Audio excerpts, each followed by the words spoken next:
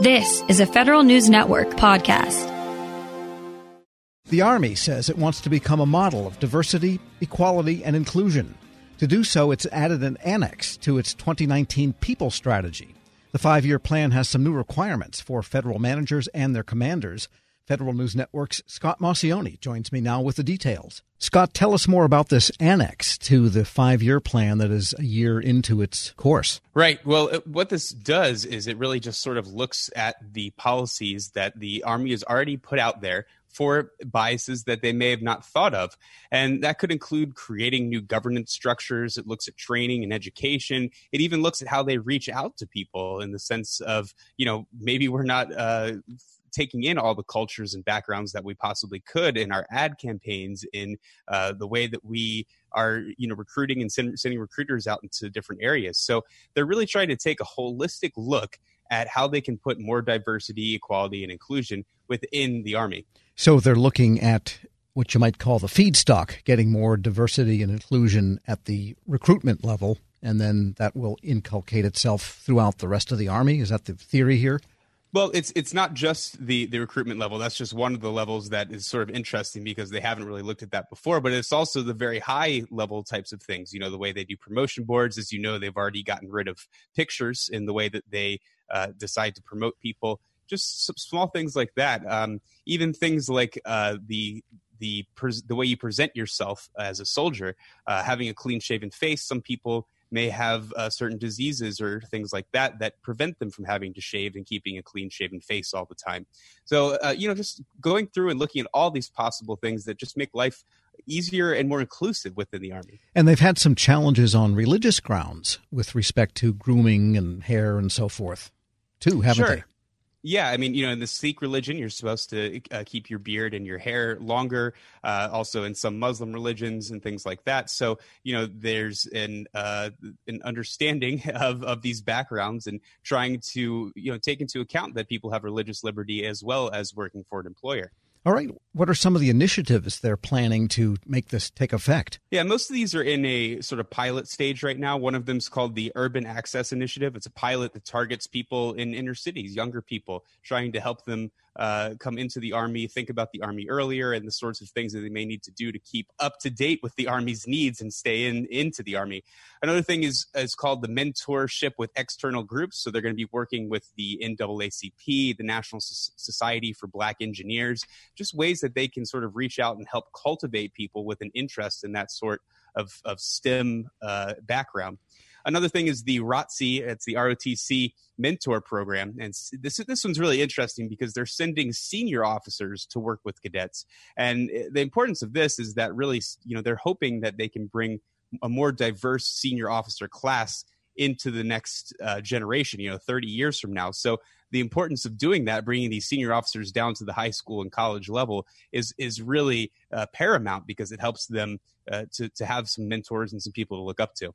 And they're also, as I understand, changing some of the doctrine with respect to drill sergeants who tend to be on the younger side that are taking care of the recruits when they first come in, changing it from less of a screaming and confrontational and intimidating type of situation to more of a mentoring and training situation. Right. It's more about teamwork, building the brotherhood, building that sort of fight with yourself, being up for 18 hours in a row and trying to, work it as a team.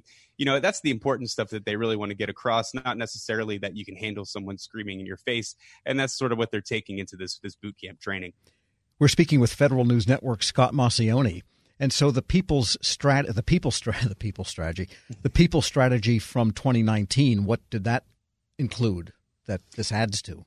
Yeah. So, this is an annex to that larger strategy. And that strategy was all about taking talent management into the 21st century. And that's doing things not by the way that you look or by the way that things were traditionally done, but by the way that you produce. And it's using data to really drive those results. So, trying to bring in lots of different attributes about certain soldiers and cater their tastes to the possible positions that they may hold within the Army. So if you like playing video games and you like coding, why the heck would you be an infantryman when you could be a cyber warrior? So, really just kind of catering the Army to specific people to make them really thrive better within the service. course, it's harder to find people that like infantry and want to put up with the vicissitudes that can bring. And the challenges, I mean, is this going to be easy for the Army? It sounds like they're changing a lot of moving parts all at once.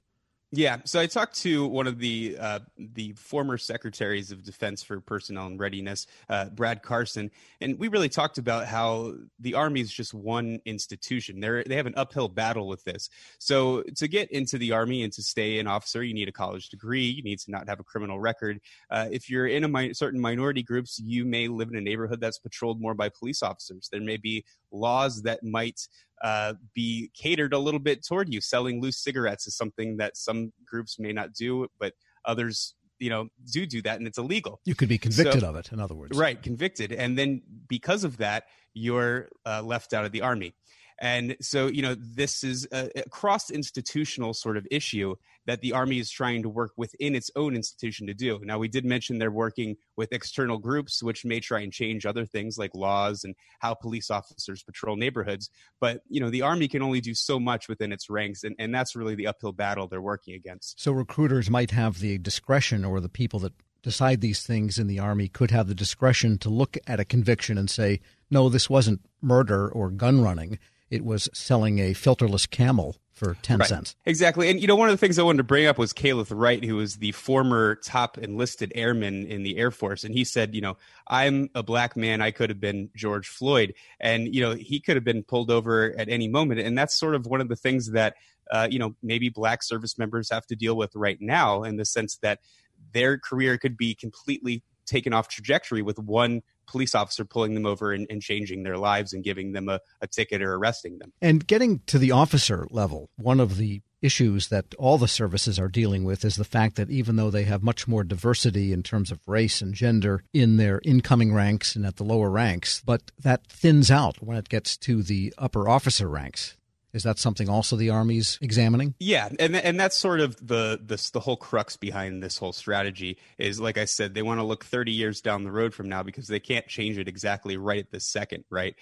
So they're trying to sort of bring in new people and help cultivate them to go to higher levels.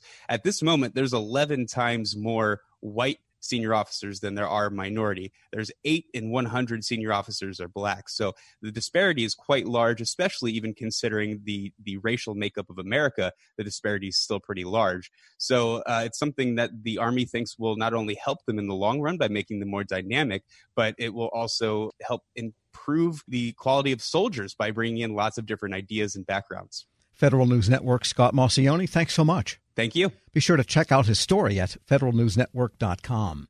Grab a 30-day free trial of Live by Live Plus, and you'll get unlimited skips, commercial-free music, and all of the podcasts and live streaming events you can handle. Visit livexlive.com/podcast1 to learn more and start your free trial.